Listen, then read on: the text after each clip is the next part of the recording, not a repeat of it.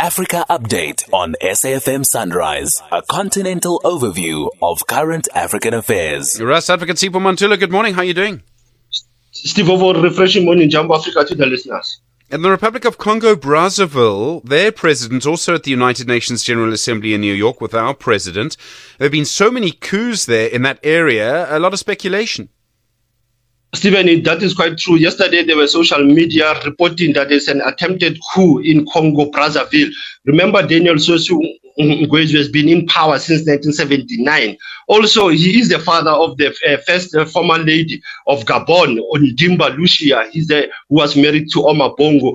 Now, yesterday, the minister of media from that country, Congo, Brazzaville, went on the Twitter and said that there is nothing like that. There is no coup happening in Congo, Brazzaville. But where there is a smoke, there is fire. SG will look around what's happening in Congo, Brazzaville. Nguesso has been president since 1979 until this day. And then in Mali, Niger, Burkina Faso, those nations, they've signed the Security Pact. What's it for? Stephen, the military security pact signed by Niger, Mali, Ouagadougou, it is all about that any threat against them, if there's a military threat, aggression, they will stand against one another. We know that these are the three countries that have went through military coups, and also Niger being the latest, as well as Gabon. So they have agreed that they will work together as they are also fighting this ECOWAS military intervention being threatened by the ECOWAS bloc using Benin as well as Lagos. Now, they have signed this, Stephen, to also counter the French hegemony in the Sahel region. Interesting times in the Sahel if you have this military pact. Absolutely. And then in Libya, 10,000 people still missing after that massive flood there. So scary. And now landmines also a problem. Stephen, the landmines are a threat in the east coastal Libyan city of Wadi Dena in Libya, where we had floods that has affected almost 10,000 people missing. The death toll is sitting at 11,300 people who have lost their lives. So talking about the landmines, it's in those areas where there was conflict. Now the water will push those landmines to the inland in Dena. So it is a threat also to the people of Dena, Wadi Dena in the eastern part of Libya. Very sad, Stephen, as one looks that there's a UN summit that will also be dealing with climate change this week. They might have to touch on Libya. They might have to touch on Morocco, as Morocco also is going through the earthquakes that have hit Rabat and Marrakech last week.